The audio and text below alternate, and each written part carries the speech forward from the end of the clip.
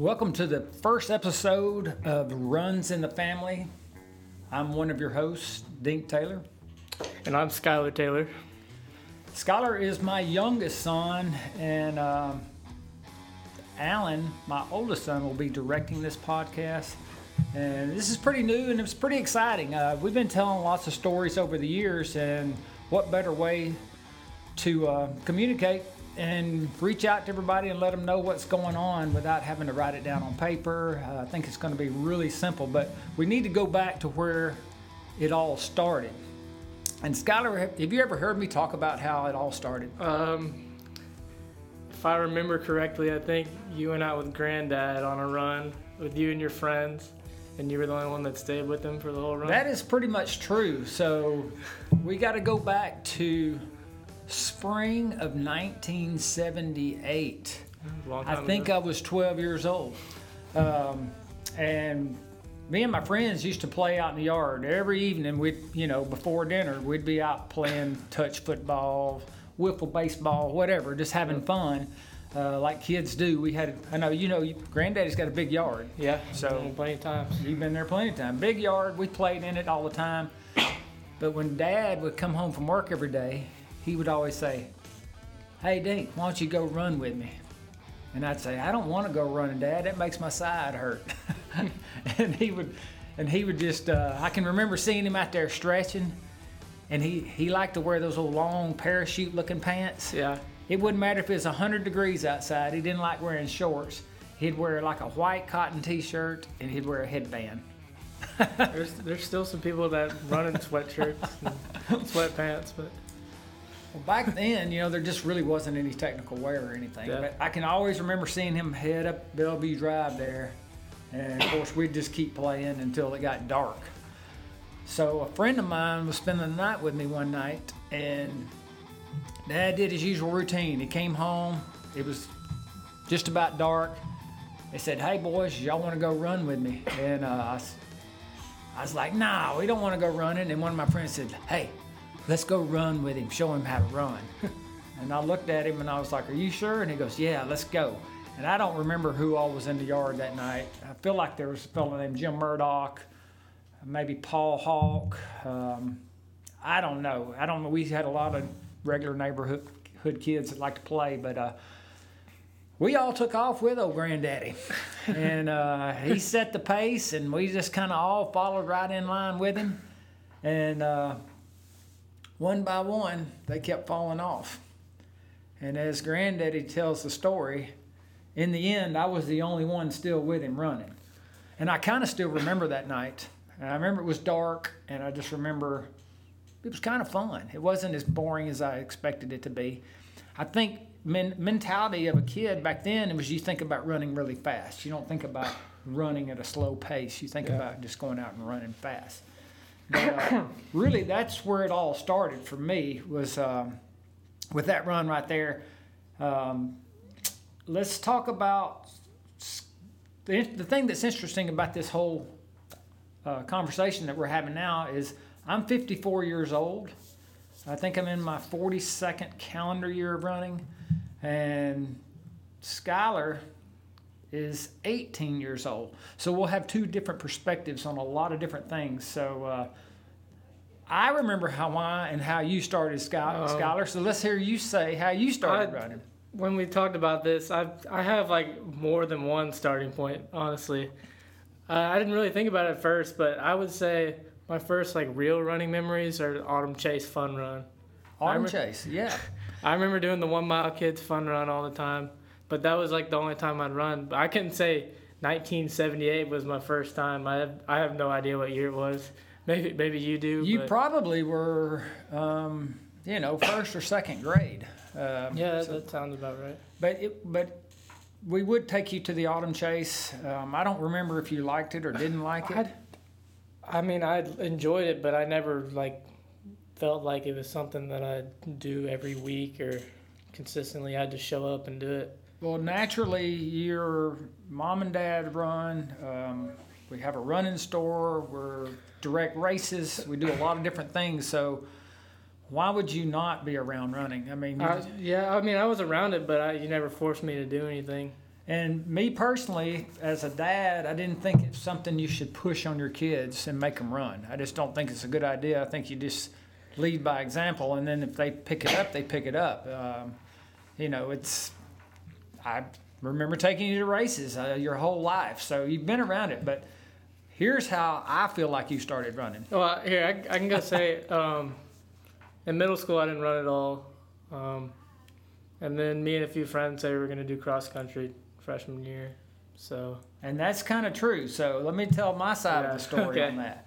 So, Skylar, I come home from work one day, and you have finished middle school, and you're going into high school. And I was like, Skylar, do you need any help signing up for your classes? And he said, no, I've already got all my classes done. And oh, by the way, I'm running cross country. And I said, what? You're running cross country? You said, yep. I said, you know you got to start running. He goes, I'll be all right. I'll be all right. That's what he kept telling me. Yeah. I'll be all right. I go out, run a mile maybe every other week.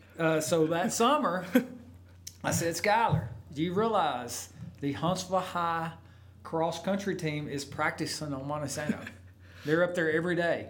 Skylar's like, so? I said, I don't want to go up there. I'm like, I think it would be a good idea if you went up there and started practicing with them. I'll be all right. He goes, I'm going to go running right now. And he'd go run 1 mile in the neighborhood on flat street. 1 mile, typically fast as he could. I think sometimes you would run like a 7-minute mile, and then you'd be back. And then you'd be done for the day, back on playing Xbox or whatever. Yeah, that sounds about right. That is about right. And I was like, Skylar, you're going to be a hurting puppy when September rolls around and you're practicing up there on Monte Sano. I said, I think you should be up there, but again, I wasn't going to be a pushy parent and say, well, you've got to go up there. I'd let you figure it out for yourself. And so what happened when cross-country season started? I remember the first practice pretty vividly. I got there after school because I wasn't cross-country wasn't on my schedule yet because I wasn't on the team technically. But I showed up after school and they'd already done the mile warm-up. And I was like, mile warm-up? Why would you warm up for a mile? I think we ran 20 minutes that day. There was some walking in there. It was super hot, but... Because it was August and it was Monte Sano, and I think... No, we were practicing from the high school that day. From the high... Yeah. When did... I know I started helping at some point. I started helping coach. You were there that day. I was there. Yeah. You and Miles were there. Okay. I just remember that first year of yours, there was a lot of suffering going on. And yeah, maybe it was pretty fast that I picked up my first injury. Picked up the injury pretty quickly, which is kind of normal for a lot of people that haven't run. Why do you suppose you got injured so quick? Because I wasn't running at all. It was really my first time running consistently. I'd never done that before. Correct. So a lot of people in that same situation, they start running and the first thing they do is get injured because there's just a lot of things you can do to prevent that. For one, you can start slow. Yeah. But one thing I learned, I didn't learn, but one thing I do notice that cross-country teams do that the average runner doesn't do is they spend a lot of time warm up a mile. Plyometrics, stretching. All that stuff takes a lot of time is the problem. Yeah. And the average person that's got work and families and cooking and cleaning and laundry, they don't have time to do plyometrics and all, but they really need to be doing it. Yeah, they need to be doing it. They need to really be doing it. One of the things I do in place of plyometrics and warm-up is I typically take my Addison Day stick and I roll. Yeah, you're consistent with that. I'm very consistent rolling. That's, to me, especially for older people like myself, you need to be rolling so you can warm your muscles up, get blood flow to the legs, and go out the door feeling halfway decent. Of course, I still typically like my first mile to be my slowest, but I'm not going to stop and do plyometrics or anything like that because I just don't have time. But I think there's a lot of maintenance that is required in running, even though it's considered a low-maintenance sport. Yeah, which I kind of disagree with because I feel like runners get injured more than anybody. Just being a non-contact sport, you don't see any other non-contact sports really. amount of injuries that runners get. I think there's injuries in all sports. I mean, but if you look at like swimming and cycling, they don't get as injured as much because they're not dealing with the pounding that runners do. And that is correct. They can do a lot higher volume than runners. They do way more volume, but there is no pounding. And I consider myself a running person. I don't really, even though I think I've done 9 Ironmans now. I'm not a triathlete. I am a runner. But I like having the opportunity to swim and cycle if I can't run. If I get injured, I have a backup plan. And when I come back from the injury, I never lost any fitness because I was swimming and cycling. When I was your age, cross training was the furthest thing from my mind. Except for the gym. I like going to the gym and cycling, but I feel like with the gym, I need to be more consistent with it when I'm healthy. It's kind of been like a Band-Aid for me in the past once I start getting my running volume up, which I think once I get like back to my mileage I want to be at, I need to be going at least 3 times a week still. We've been going a lot with this comeback I've kind of had at the start of the year. Well, I'm glad we're going to the gym because I know I needed it myself. One thing I can look at throughout my whole history of running is my times are better and I'm healthier when I'm going to the gym and doing my upper body stuff and my core workouts.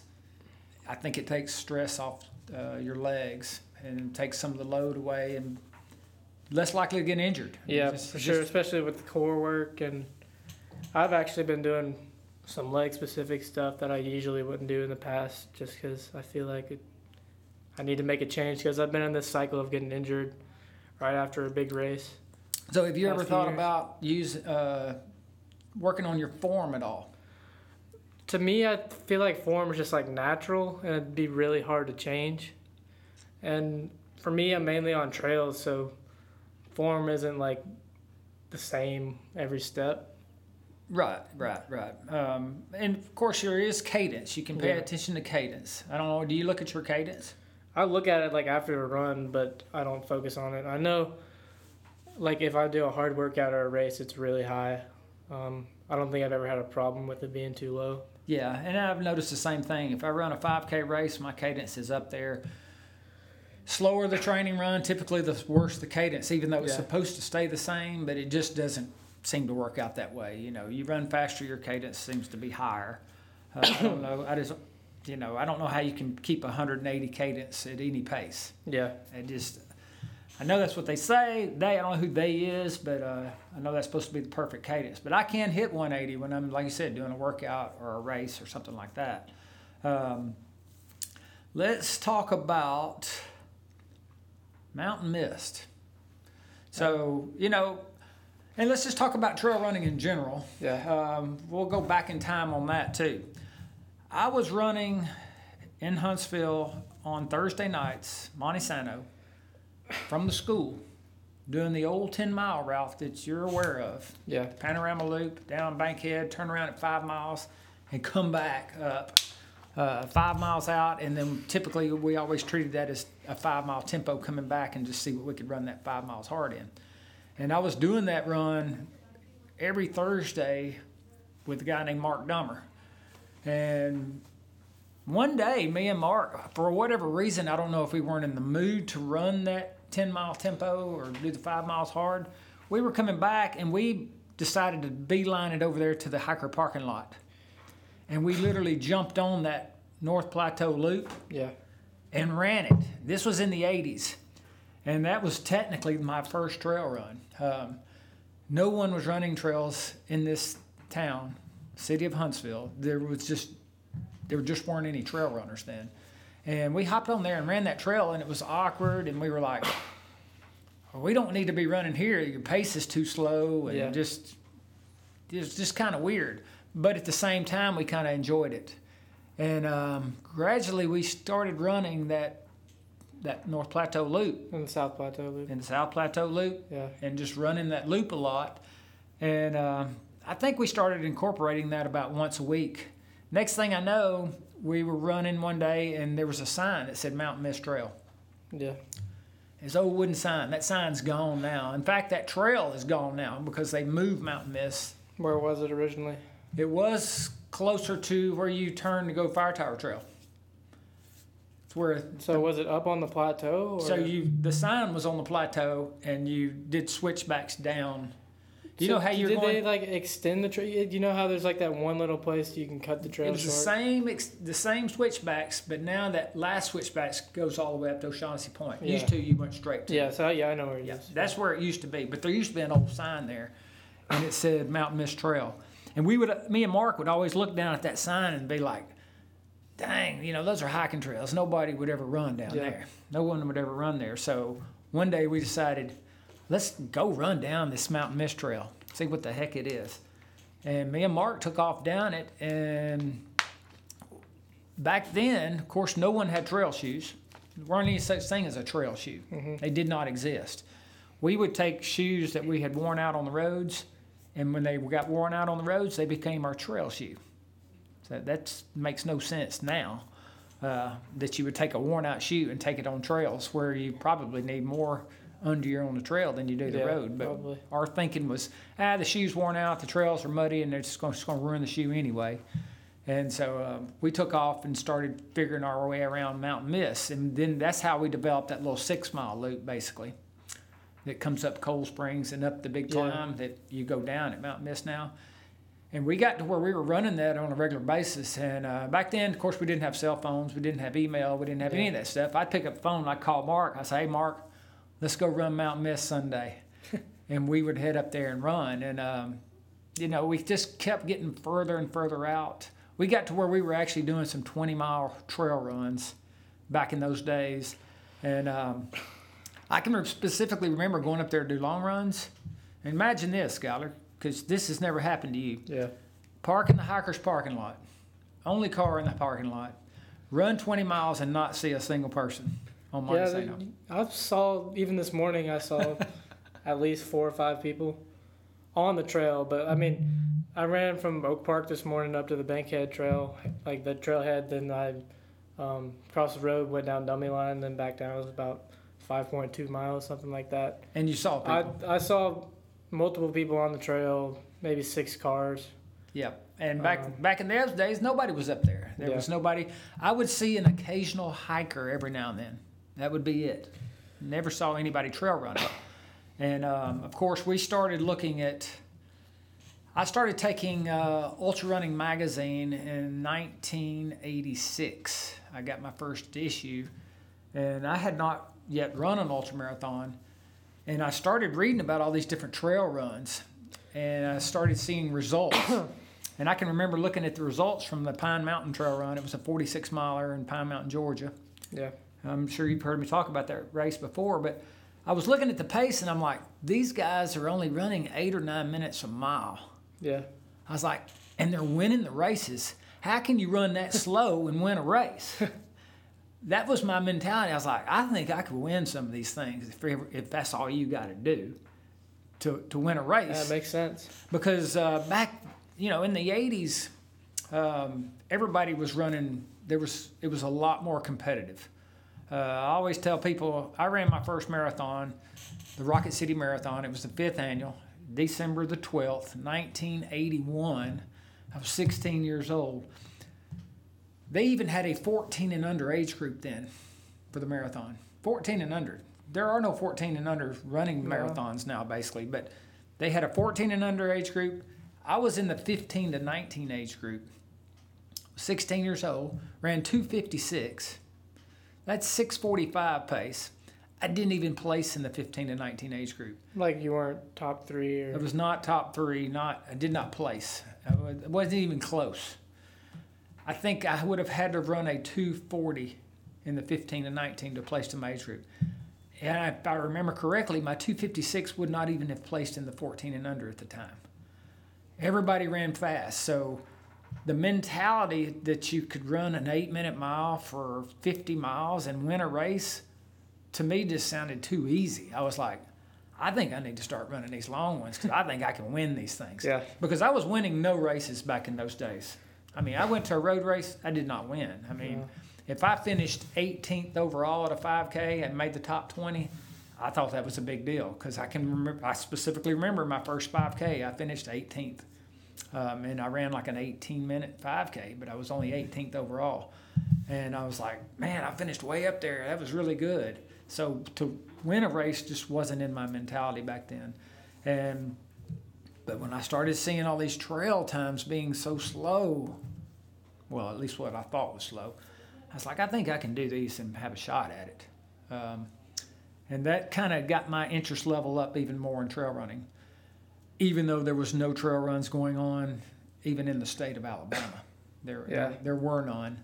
And so I was like, I think I'm going to get interested in these longer races. It just looks too inviting. A, I like to run really long. Yeah. And I enjoy being out there a long time. And B, the pace just sounded too easy to not give it a shot. So talking about first things, I can tell you what my first ultramarathon was. Yeah, I could do that as well. And we'll go over that. So my first experience was after I got that issue of Ultra Running Magazine. You know, we didn't have the web. We didn't have all these race calendars. The only race calendar was in the back of Ultra Running Magazine. I picked it up and I was reading it. This was in May. And I was like, man, there was a 40-mile run called the Strolling Jim 40 just this past weekend. Yeah, and I'd missed it. So I just missed it. I was 20 years old. Could have been a little longer. Could have been 1 year longer. I was 20 years old. I was like, but there's another race the next weekend, the Atlanta Track Club 24-hour. It's over in Atlanta. It's on a track. Yeah. Quarter-mile track. Thank you. So I had dinner one night with a friend of mine. His name's Pete Salima. Pete lived here in Huntsville. He was one of the first ultramarathoners from around here. And I said, I saw there's a 24-hour race over in Atlanta this weekend. And Pete was like, let's go. He said, I was thinking about doing it too. So we literally decided to do a 24-hour race, I don't know, 3 or 4 days before the race. They just let you sign up at the race? I think we must have signed up there. Yeah. Because, literally we just decided a few days before. Maybe made a phone call. What was your longest run up to that? My longest run up to that point was a marathon. I thought, I've been wanting to get in, check out these ultramarathon scene. Let's go check it out and see what happens. So me, Pete Salima, and Todd Ray White, somehow he got roped into going with us as well. We drive over to Atlanta, and Pete's got a friend. His name is Ed, and Ed was from Huntsville but living in Atlanta now. And we stayed at Ed's house, and he thought we were crazy. And we went to that race. And May in Atlanta equals what?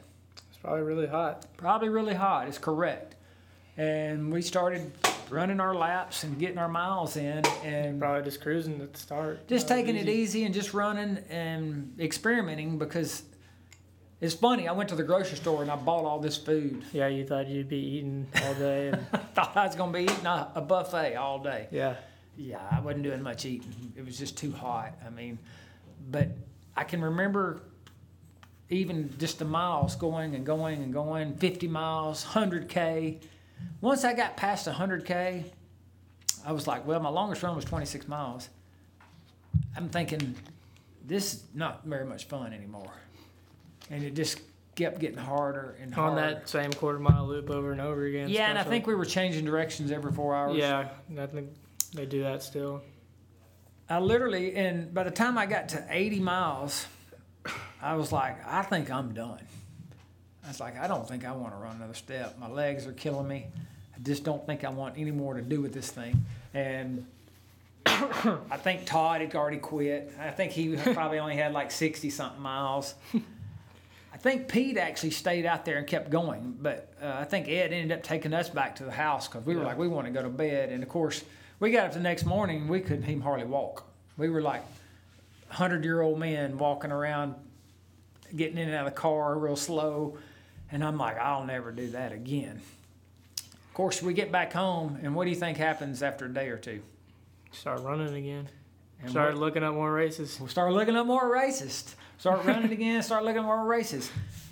And lo and behold, would you not know that 3 months later, so that was May, June, July, August, September. So 4 months later, we found another 24-hour race. 24. I was trying to think of what race it could have been, but no. And it was the Atlanta Track Club again. And now they've moved the race to the Atlanta Waterworks Reservoir. Flat, 1 mile loop. So we're like, oh, a 1 mile loop sounds way more interesting than a quarter-mile track. And I was like, I'm going over there. I'm going to be ready for this thing this time. I'm not going over there and quitting 16 hours in like I did last time, because I think that's about where I quit, was 16 hours. And I think they'd even told me that I'd set a national record for 20-year-olds at the time for 100K, because they had an official 100K split. And I kind of remember it being some kind of record, but I'm sure it didn't last long. There just weren't many 20-year-olds running 100K at the time. Yeah. But go to Atlanta. Hopefully a little cooler into September. Wasn't the case. It wasn't the case. Still hot. May to September is still hot. Still hot in the southeast, you know. And but I got out there and went 107 miles in my second ultramarathon, and I was happy with that. I mean, that was good to get to the 100. I probably could dig up the results and see what I split the 100 in. It was probably 19 or 20 hours, and then I think once I got to about 107, I was kind of content. And you just stopped. Yeah, and I think I just stopped. I was just sleepy. One thing Skylar's been wanting to do is, or one thing you've been wanting to do is a 100-miler. Yeah, but not a loop or track race. But the thing you haven't got to experience yet is being sleepy. Yeah. During the run. I mean, I've gone out and ran on like 3 hours of sleep before. But there's something different about running 60, 70 miles and then it getting dark and then it getting bedtime. Some of the runs I'm wide awake, and then some of them just been so sleepy. And I think your 24-hour races, you're more likely to be sleepy. Yeah, it's because it's so boring. Yeah. Mm-hmm. So, but that was some of my early experiences with ultramarathoning and how my ultramarathoning all started. So yours hasn't been going that long. So tell us, I know why you started running ultras, and I know exactly when, and I know what you started with, but I want to hear it from you exactly. Talk about let's go back to your freshman year of high school. And go from there, leading up to that first ultramarathon. So I started running. What year was this? Probably 20. I don't know what year it was. It was your freshman year of high school. What year would have that been? Oh, it was 4 years ago. 15 or 16? 5 years ago. So yeah, something like that. 5 years ago. Yeah, 5 years ago. That to me, that's just not long ago. Yeah, it doesn't feel that long ago at this point. No. But yeah, that cross country season was kind of rough since I got that first injury. But you still raced? Yeah, I still raced. I was happy overall with it. Moved into track pretty well. I had one really good race that I was like, okay, I really enjoy this. Which race was really good? The 2 mile? The 3,200. 3,200? I ran like 11:48. I remember. I got under 12. And that was his freshman year? Yep. And then I was like, okay, now I'm going to actually train over the summer and do pretty Totally well. different summer the second summer. Yeah, and then things didn't go well at all sophomore year, I can tell you that. I don't remember exactly why they didn't go well. I guess I kind of lost motivation. That year, I don't really know what happened, but and then track season, I started doing well again. I think maybe I ran like 5:05 for 1,600 and low 11 for 3,200, which was a lot better than what my 5K PR said I should be running. And then let's think. That track season is when I really started getting into trails. To start off, we'd have practice at John Hunt and Montesano on the plateau. We stuck to the plateau trails, which I enjoyed. I never really said, oh, I really love this up there. But at John Hunt, we do the 3 mile loop, the 1 mile loop, 2 mile loop, or whatever. I just really enjoyed that trail. I don't know why that was the one that really got me into trail running, but I always enjoyed going up that hill and down it and pushing up that hill sometimes. I feel like I was the only one on the team that really enjoyed that trail. I always enjoyed running that loop. We ran it for many, many years. I think, if we go back to the fall of that year, I got on Strava. I think Rob told me about Strava, actually. Rob Youngren. Yeah, and I don't know how, but I found like Jim Walmsley on there. I saw all this stuff that he was doing, and I was like, that looks really cool. Well, I can tell you one thing I remember about it too was that you started looking at a lot of the maps on Monte Sano. Yeah. And then you started quizzing me about them all, saying, when can we go trail running? I want to start trail running. When are you going to take me on some of the trails? I'm like, well, it is summertime, so a lot of those trails are going to be grown up. I said, and it's going to be snaky. And you're like, well, I really don't care. I want to do Old Railroad Bed and Bluffline, and I got this route we ought to run. So I remember one day I had Mom drop me off at the base of Red Lizard. I ran up Red Lizard to the top of Warpath Ridge, so up to O'Shaughnessy Point, which was a pretty tough climb, especially being a beginner. And then I went down McKay Hollow, ran Arrowhead. You can get Natural Well up or Arrowhead. Arrowhead's a lot longer if you go all the way through. And then I think I had Mom pick me up at that Montesano Boulevard. That might have been like an 8-mile trail run with over 1,000 climb. That was like my first real trail run there. And that was junior year of high school? No, that was sophomore year. It was like, it might have been like at the end of my track season.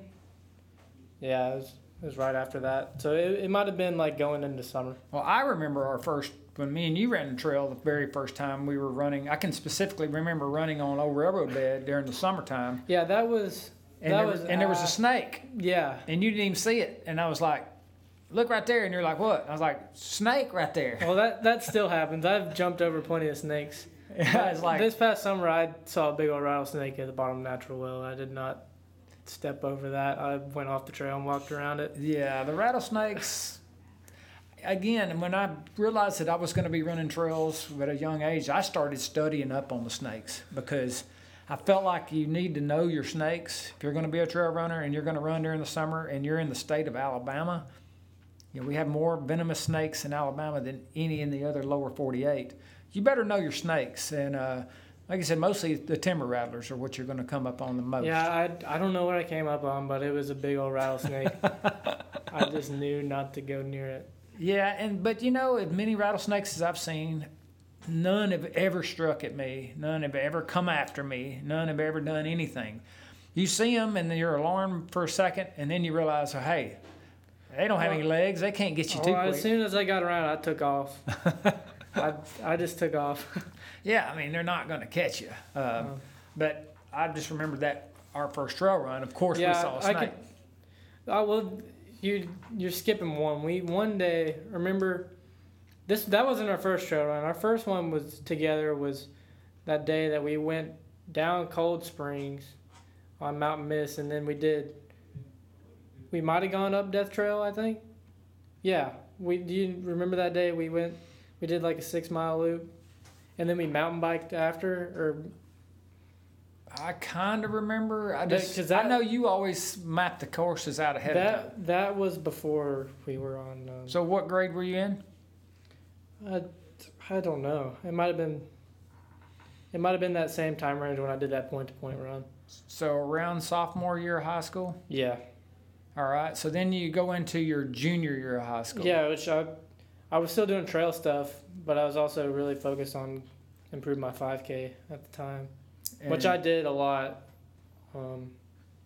I still was dealing with injury stuff. I was able to get under 18 once.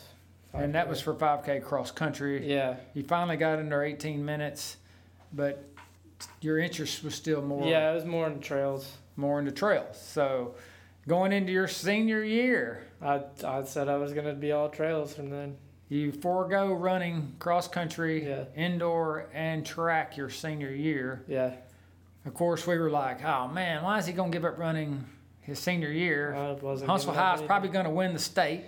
That team, looking back on it, that team was a lot better than what I could have, me being there probably would not have made any difference at all. But I mean, it would have been fun, but I probably would have been like the 15th guy on that team at best. Well, it was a fast team, but sometimes you just want to be part of that team. Yeah, I mean, you know, I didn't care. I mean, I knew you wanted to do trails, and so that actually, by not running cross country and track your senior year, led you into your first ultra marathon. Which ended up being Dizzy 50s. Dizzy 50s. In November. And you were how old? 17. So 17 years old. So even though I ran my first marathon at 16, I did not run my first ultra marathon until I was 20. So I feel like you're getting a head start on me on the ultra marathons. Yeah, and trails in general. You know, I didn't start. I had probably done 1 or 2 real long runs before that race. I was pretty much just running trails every day. Dizzy 50 is kind of like a faster course. Not really something that I figure I have a future in, those faster trail races. But I ran like 4:46 or something like that, 50K. 4:46 at Dizzy 50K trail. I was like 7th maybe. Maybe finished top 10. Yeah. Still pretty good finish there. I kind of blew up the last loop, but blew up a little on the last loop. 3 loop race. Kind of normal. Yeah, I think everybody blows up the last loop. I mean, I kind of looked at like, I think Will won that day, Will Anzik. Yep. And he was strong through the whole race, but. You know. And of course, Will's been doing them. And I was with him at one point that day. I remember him missing the turn. So it's good to reflect on that and look back. Yeah, I can look back on all my races and say I was with them, and I can say the same thing about I was with this guy and they finished way behind me, and that's what I like about those long races is, I mean, a lot can happen. A lot can happen in a long race. It just, it's fun to see them unfold. Yeah. I enjoy watching them. So that day you were running the Dizzy, I don't even think I was there. I think I was running JFK that day or I something. think that sounds possible, yeah. Yeah, I think I was at JFK 50 when you decided to run Dizzy 50. Yeah. So that was ultra number 1. Then what was your next one?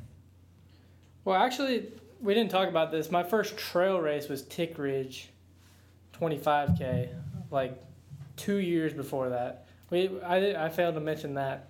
Oh yeah, I remember that. I just showed up. We did like 400-meter repeats. So I was coming back from an injury. Yeah. And decided I was going to do Tick Ridge because I needed to get some training in for the Mount Cheaha 50K that was coming up in a couple of weeks. And your mama didn't want you running it. Yeah, so this was my sophomore year going in the track season. So you were 15? Yeah, I was 15. 15 years old, 25K, Tick Ridge. That course has like 2,000 gain. And your mama was making me promise that I wouldn't leave you. Yeah, that didn't happen. So I was coming back. I'm like, he's gonna be fine. I'm been injured. I'm not in that great of shape. I'm just wanting to get in the 15.5 miles. Well, he's never run 15.5 miles. Yeah, I probably ran up to like 10 miles. Yeah, that was your first run over 10 miles, I bet. But yeah, going backwards here. And you, I can remember telling you just to run with me. Yeah, I did. That lasted for about a mile. I think it was like 4 miles, actually. It wasn't very long. It was 4 miles, and I dropped you on a climb, which... We started going up those big hills, and Yeah. you started just pulling away. And that's when I was thinking, yeah, I wish I weighed 120 pounds right now. Maybe I could get up this hill a little easier. I think I was third that day or something. Yeah. I was probably like 225 maybe. Yeah, you were third or fourth. I don't remember. Third? Third maybe. That sounds right. And then we can fast forward to 2019 after Dizzy 50. Tick Ridge would have been my next race after that. In 2019, I ran 2:08 or something like that. I was second behind Martin. Yeah. Just big. Getting some more experience. Yeah, a lot of experience there. After that, it might have been, I can't think of the next race. It might have been McKay Hollow as the next race. There was probably a road race in there somewhere. Yeah, I did that, what's it called, the River City 10K. I was trying to get some speed going. Remember, we went there. I didn't even set a PR in my 10K. So one thing that folks need to know about, even though like you get hooked on running trails, yeah, I don't think it's a good idea to do all of your running on trails because then you can start losing some of your quality and lose some of your speed. If you recall, after your junior year, of high school, coming off track season, we went to Duluth, Minnesota. Yeah, I was just thinking about that half marathon that I ran. And you ran your very first half marathon, fresh off a track season. And the thing was, going in that race, I was running trails every day. But you were coming off a track season. Yeah. A lot of workouts. And what happened in that half marathon? I exceeded my expectation by a lot. I ran like 1:23:32 for half. 1:23 half marathon, first half. That's pretty darn. What kind of pace was that? It was like 6:23, 6:21, something like that. And felt pretty good. Yeah, and like I said, my 10K split was a lot faster that 10K that I ran earlier this year. Well, last year. But that's a good lesson for people to learn. You may not always enjoy doing the speed workouts and doing this and that, and maybe you want to just be out enjoying the trails. Mm-hmm. But if you'll do those workouts, mix it in with that, you can get some really good results.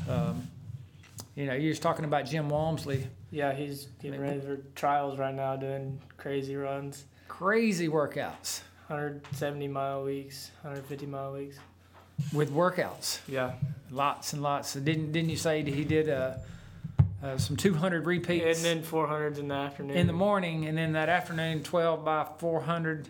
Yeah, and then later that week he did like 6 by mile in the morning, and then 400s in the afternoon, and then had an easy run the next day, and then 30 miles at 5:43 pace. 30 miles at 5:43. Yeah. No junk in there. No. That's not junk miles at all. No. It's unbelievable. But, I always preach to people, if you want to be a long, slow runner, run long and slow all the time, and that's what you will become. Mm-hmm. It never fails. Quality always trumps quantity. If you're blessed like Jim Walmsley and you can do quality and quantity at the same time, well, then you're just lucky that you can get away with doing that. And, of course, then you get a runner that's going to the Olympic trials. Yeah. Course record holder at Western States 100. Course record at multiple races, yeah. List goes on and on. So he's not only doing the quality, but he's doing the quantity too. Mm-hmm. But for most people out there, if you're short on time, go for quality because it's always going to trump the quantity. There's a guy here, his name was Carl Nicholson. He used to live here in Huntsville. He's passed away now. But when he was 41 years old, he ran, I want to say, a 4:15 mile, 4:18, somewhere around there as a Masters. Mm-hmm. He never ran more than 30 miles a week, ever. Mm. His marathon time was only in the 2:30s range, but he only ran 30 miles a week. He probably could have been a lot faster if he had more than 30 miles a week on a marathon. He said he would get injured if he ran more than 30 miles a week. So another interesting thing about Carl, he was roommates with Jim Ryan at the University of Kansas. Yeah, I don't know who Jim Ryan is. So. Premier miler. He was a premier miler. Look up Jim Ryan. You need to look that up sometime. All right. Look up Jim Ryan and see what you get. But that was his roommate in college. So Carl was keeping some pretty good company. He got transferred with his job, probably working on the Arsenal or some engineering firm here. And he used to dominate the road racing around here. So, let's see. Jim Wright, he was a silver medalist in the 1500s? Silver medalist in the 1500. Yeah, that was Carl Nicholson's roommate in college at Kansas. But he never ran more than 30 miles a week. So my whole point on that is quality is going to trump quantity. If you find yourself running long and slow all the time, you will become a long, slow runner. Yeah. There's just no doubt about it. Even our training programs here at Fleet Feet, we do one speed workout a week. If you're going to be in our spring half marathon training program that just kicked off, we're going to teach those folks how to do some speed work and get out of that comfort zone. Definitely one speed work session in a week is healthy because, I'd say some runners are more injury prone than others and don't have the time to be doing all the extra stuff like somebody who's got the full-time job of being a runner, doing multiple workouts a week, but at least one a week is definitely going to keep you in touch with speed. Even if you're running really long ultras, you still need to keep in touch with it. Yep. That's what I've kind of tried to do, but then sometimes I'll find myself distracted away from the speed and not do it enough. Yep. Which- And you got to make it. Nobody wants to get out there and suffer sometimes. Even. I've decided to sign up for a Lake Martin 100 in March, and so I'm trying to build my mileage up right now to get ready to run a 100-miler because I haven't done a 100-mile race and it's been 6 or 7 years since I did Penn Hody. Mm-hmm. And should I forget speed work? No, I don't. I shouldn't. I'm still, even if you do, like last night, I did a 7-mile run. I did the first 2 easy. Then I just did 3 miles at a kind of a light tempo just to get the legs turning over well. Yeah. And then 2 miles easy. If you'll just add something like that once a week, you can get in a lot better shape. For me, I kind of like doing progression runs, especially starting off if you haven't done any speed in a long time. Progression, just because you're slowly progressing. You're not forcing yourself to run a high top speed like 200-meter repeats where you're going balls to the wall from the start. Mm-hmm. And it's just good for you. Yeah. It's good for get your anaerobic up. Hard to do that. If you look at your Garmin, it tells you if you're working hard or not. I think mine tells me I'm like overreaching a lot right now. It says I need to recover 3 days after my. Yeah, I don't know. I don't know that we can go strictly by the Garmin's. It's going based off how I didn't do anything the entire month of December, but getting over that injury. Yeah. Over that knee injury. Yeah. All right, so let's go back to talking about Mountain Mist and the changes to the course this year. So if you go back in time, Mountain Mist, that race, I was in my 20s, and I don't think there was any trail races in Alabama.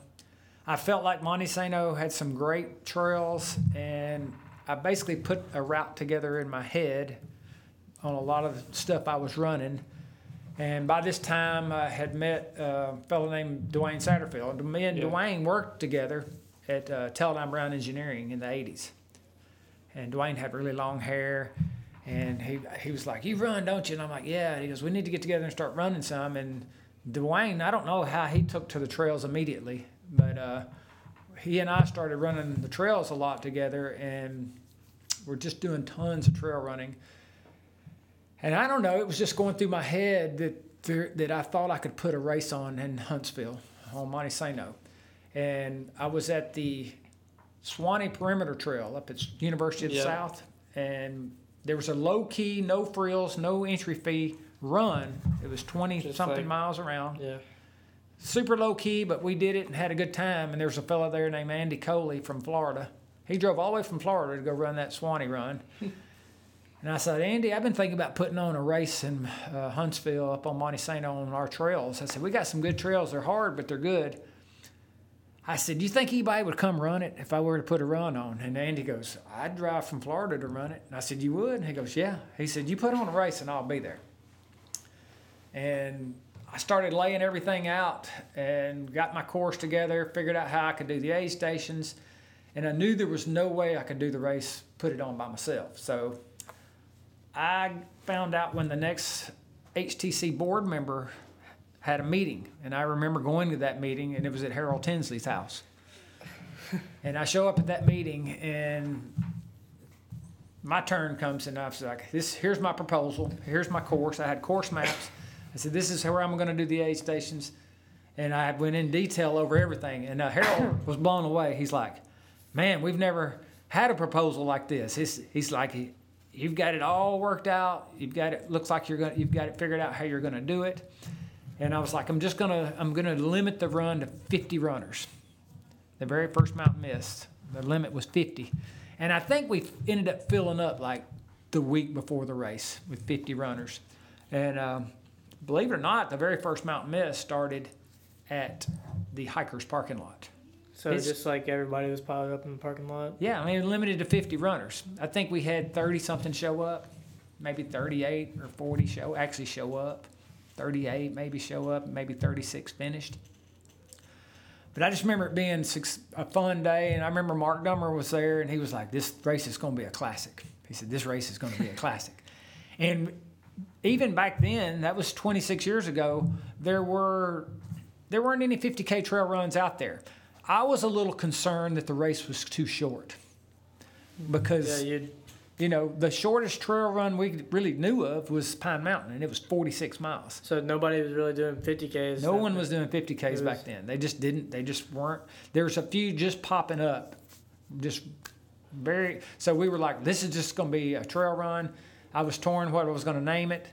When I'd call Mark to go running, I'd say, let's go run Mountain Mist. Let's go run Mountain Mist. Had you heard of like Way Too Cool back then? Or No. is that... I mean, I'd heard of them, but you're talking about stuff that was going on in California. Yeah, I mean, but like you'd read the magazine, so I'm sure it was all in Ultra there. Running magazine? But I'm sure you saw California, you're like, oh, that's not possible. No, I just, that was to me, they might as well have been in Japan. It was just too far away.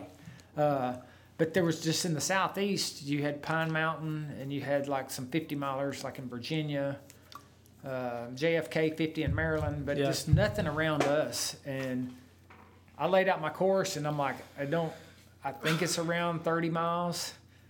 I don't really know for sure what it is, but this is what it is.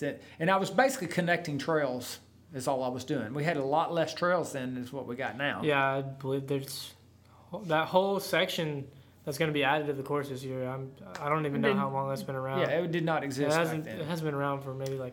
People don't realize it. You know, there's a lot of people saying, well, I can't believe you're changing the course, but little does anyone know, that course has been changing for 25 years. It's always changing because trails are constantly being moved. The very first Mountain Mist, we ran the road up to Cabin 7, literally ran into the driveway of Cabin 7, and right behind Cabin 7, we went straight down the trail. So on Mountain Mist, there's that little sign that says, I think it says... to Cabin 7. Cabin 7. We used to come down that. Yeah, that's... And we turned right on Mountain I'm sure Mist. nobody's gone down that trail in years. Nobody uses that trail anymore. Nobody. It looks abandoned. But that's the first Mountain Mist came down that. And we turned right, went over to O'Shaughnessy Point. On that, you only did that one little section of Mountain Mist. We didn't even run all of Mountain Mist, just that one little section. And we headed down Warpath Ridge, power lines. Yeah. We ran Flat Rock Trail all the way to Flat Rock. So like all the way... There was no K2. So you ran it all the way to where it hooks up with Logan Point, and... Yep. And believe it or not, that's where the next aid station was right there. So was that not private property back then? It was. So It was. And part of the reason for changing this year's course is we've gotten away with running on private property for 25 years. Yeah. Every now and then, one of the guys that either owned that property or something would call me. And he'd be like, y'all don't need to be down here. And this was like a long time ago. And I was like, well... And then the park ranger at the time, his name was Tim Whitehead. And Tim used to tell me, Tim was all for me starting Mountain Mist. You know, of course, I had to get in and talk to the park ranger about doing this because there were no events like this going on. And he set up that aid station because he had a gator, and he was going to set up that aid station. Back then, we only had to have 2 coolers at each aid station. Yeah. And so it was a lot easier. But he said, just run them. He goes, they won't ever know you're on them. He said, they don't care.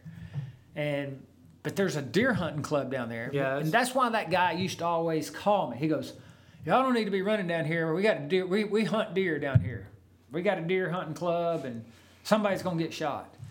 And somehow for 25 years, we never had a problem. Yeah, that's why I've always been hesitant of even thinking about going to Flat Rock. And it's a good reason not to, because, I mean, I don't want to be around. I've never really heard much shooting going on around there. I've never heard any gunshots on Montesano. I've been on Arrowhead and heard gunshots. Like, if you go down towards Doug Hill and that's area. Where most of the gunshots are coming from, is around Red Lizard. You know, Red Lizard Trail has hunters on it this time of year. Because there's hunting trails that run through it. If you drive over to the foot bottom of Red Lizard and there's trucks there, they're hunting. Yeah.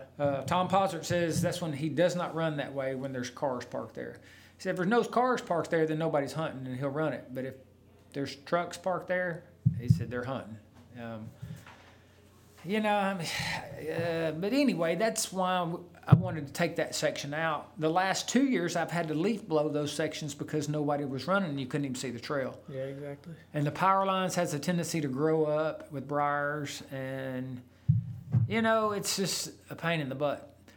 especially when we got trails as good as Oak Park. Yeah, brand new mountain bike trails being kept by the. Yeah, they're just in too good of. It's just too good of trails for us to not be using. Even Dummy Line. Did you say you went up Dummy Line today? I went down it today. But it's fun. Isn't Yeah, it? it's fun.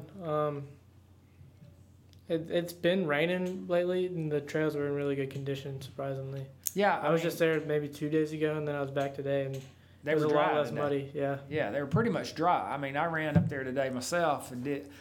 I was actually running from, Cold Springs and did the Oak Park section and Dallas Branch and. Yeah, I saw you. You did like more than one out and back. I was a little confused. Well, because I missed that right-hand turn that takes you over to Oakwood Drive Yeah. or Oakwood Avenue, the way the race is actually going to go. Yeah, down to the road. But there was a log across it, and I wasn't real familiar with that area, and that's why I was down there today just checking things out. But you made it to like the waterfall and the creek. Oh, yeah, I did all that. Yeah, it's a little confusing. It's a crossing little that creek. confusing without being marked. Yeah, I've been there plenty of times, so I know what to do. Yeah, but we'll have it marked for the race. But yeah, if you're just training on that area, it's can be a little hard to figure out.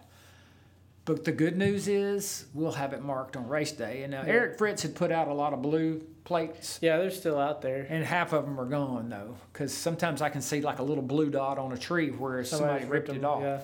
I think he was using paper plates. He probably should have been using those plastic ones. I think they might have been plastic. Some of them are plastic, but I think some of them are paper. Those are good little guides to find your way around. But I think, overall, I think people are going to like this year's Mountain Mist course. And hopefully we can keep it the same. But just like nobody realized, Bluff Line has already been changed. Yeah, I haven't been on the new Bluff Line at all. Yeah, it's been changed. They've done a reroute, and as long as this race is going to be going on, there's probably going to be reroutes for. Yeah, even with Waterline, didn't they say they were going to take away the vertical climb on Waterline? They've been talking about taking away the vertical climb for the last 2 years, but it's still there. It's still going to be there this year. Yeah. It's going to still be there this year. So when you get to Waterline, you're still going to have the vertical straight up, and. Which I think that's how it should be, but yeah, people are kind of shocked. We usually get runners from as many as 25 states, and I think they're blown away by Waterline. I don't think it's the toughest thing in Alabama, though. I think going up Blue Hill at Mount Cheahaw is tougher. Probably, yeah, you're correct on that one. The climb at Cheahaw is worse. It goes to the highest point in Alabama, and it's longer. That little section of Waterline is just not as long. Yeah, so. it's really short. And you kind of get to rest. I feel like your heart rate goes up really high whenever you're going vertical. Even walking. Yeah. But that's just some of the changes to Mountain Mist. Rob did a pretty darn good job. I think Rob mapped it out as good as you could. Yeah, and he's got the sections marked with the different colors on the map. And if you look at the map pretty hard, you can figure it out. One thing I haven't told you yet is me and you are going to go up, and they insisted we add the Red Gate loop. Yeah. And it is exactly a loop right back to where you came, and then you take that little creek bed down. Yeah. I think we're going to go work on that trail this weekend. Okay. And make it look like a little bit better trail, because I did it this morning, and you can't tell it's a trail. It's a creek bed is what it is. So we're going to do some work on that and make it a decent trail. It's not far. What is it, like 25 yards? It's not very far because it just takes you right back to the road. Yeah, it's probably 25 yards, but I think we're going to do some work on that thing that's possibly on Sunday and get that thing looking right. But everybody felt like Red Gate needed to be in there because, Dwayne been climbing that gate for 25 years, and I think Riddle's been climbing the gate. Yeah. I don't know who all climbs the gate, but it's your choice if you want to climb the gate. But everybody's going to have to do the Red Gate Loop. I mean, that's just the way it's going to be. It's going to be fun. But somebody had requested how should they dress when they're on a wet, muddy trail? For me, nothing really changes with the weather. I'm always wearing high socks. High socks on trails to me is mandatory. Yeah, even on days that it's sunny and say 60 and bright sun, drying off the trails. Down in like McKay Hollow, it's always going to be muddy no matter what. There's going to be dirt no matter what. Little low branches hitting you in the ankles. There's not really anything you can do. The only thing you can do is slow down if you're afraid you're going to fall. But yeah, I mean, in a race, I wouldn't slow down. To me, on like if it's wet, well, for one, on a muddy trail, there's like I said, there's nothing you can do with it except when you're coming up on a wet section, don't try to go around it. Yeah, just go right through it. Go straight through it. I think typically that's the better path because everybody starts trying to go around it. It makes little embankments, and those little embankments get slippery as heck, and I think you're more likely to fall by trying to go around the water puddles. Go straight through them. Usually they're not even that deep. Yeah, I mean, on Montesano, goat trail specifically, I've been in like knee-deep puddles, but that's after like weeks of rain. I don't think it's going to be that way this weekend. Because wasn't that a question like specific yeah, for I think this weekend, the 15K? The 15K is this weekend, and they're calling for torrential downpours. I think you're better off if there is a downpour rather than it rains and then just stops. If there's a downpour during the race, you're definitely going to be running slower. Yeah. Just naturally, you're going to be a little bit more safe. The temperature is the key on, like, what do you wear? Well, to me, if it's raining and if it's kind of cold, I'm probably going to go with one of those super lightweight jackets. I'm still short sleeves, I think. I get too hot with the jacket on. Typically, you might get too hot, and I agree with that. It depends on what you're doing. Like, if you're going in a really, really long race and you're running really slow, you're going to need more clothes. If you're running a 15K or even the 4-miler, you probably need less. The less clothes you can get away with wearing, the less weight you're going to carry with all the water. Yeah, but if you've like been experienced with trial and error of what you think you should wear, I think you just go whatever's best for you because everybody's different. Yeah. I tend to get hot easy too, so I tend to wear less, especially if I'm working hard. I think I've signed up for that 15K, and you get in the race conditions, you have a tendency to get the adrenaline going. You have some more speed going than normal, and a lot of people think they're going to train and race the same on trails, but that's not true. You will run faster. Yeah, definitely. Yeah, you'll run faster, and running faster generates more heat. So, I would definitely wear trail shoes. Yeah, I wouldn't change up any trail shoes. I still occasionally see people running in road shoes on trails. I mean, some people can make it work if you're not as concerned about terrain. But Mountain Mist, those trails on Montesano are so rocky that I just would be paranoid to not have a trail shoe on. Yeah, I think so too. I think you need the protection, and just really think you protect your feet best you can. From Seth, Dink in his prime versus Sky, who takes the W?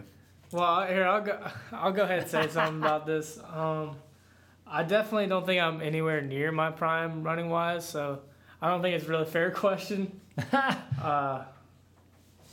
ask maybe like 5 years from now about that. Skylar's only 18 years old, and I'm 54, and my prime was 20 years ago. Skylar knows what I've done. He's read Ultra Running, my old Ultra Running magazines. I've stocked Ultra Sign Up a lot. He's looked at all. There's that Ultra Sign Up has me listed with like 160 or 70 ultras or something, which is wrong. It's got some of them old ones missing. Yeah, it misses a lot of stuff. I know that especially the older stuff that like when I first started running ultras in the 80s. I don't think any of that stuff's on Ultra Sign Up. Yeah, if you go to your page and scroll at the bottom, it's mainly just Strolling Jim. Yeah, it mostly starts with Strolling Jim, and which I personally I might do that race like one time just to see if I can beat your time, but I have no interest in the road ultras right now. Yeah, and you're not alone. I think our interests are similar, but like there's so much you can do in running. I feel like you did a lot of marathons. I feel like your best distance was probably like 50 miles.